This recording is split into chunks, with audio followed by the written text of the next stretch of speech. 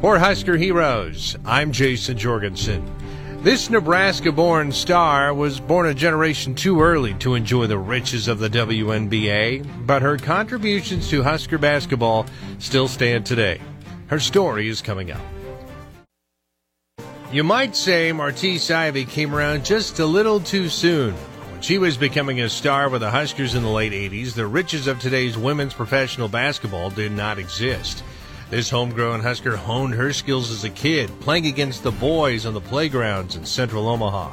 After leading Omaha Central to the Class A state titles in 1983 and 84, she then took her game down the road to Nebraska, where she became the 1988 Big 8 Player of the Year, while helping the Huskers to the NCAA tournament and a Big 8 championship for the first time in school history.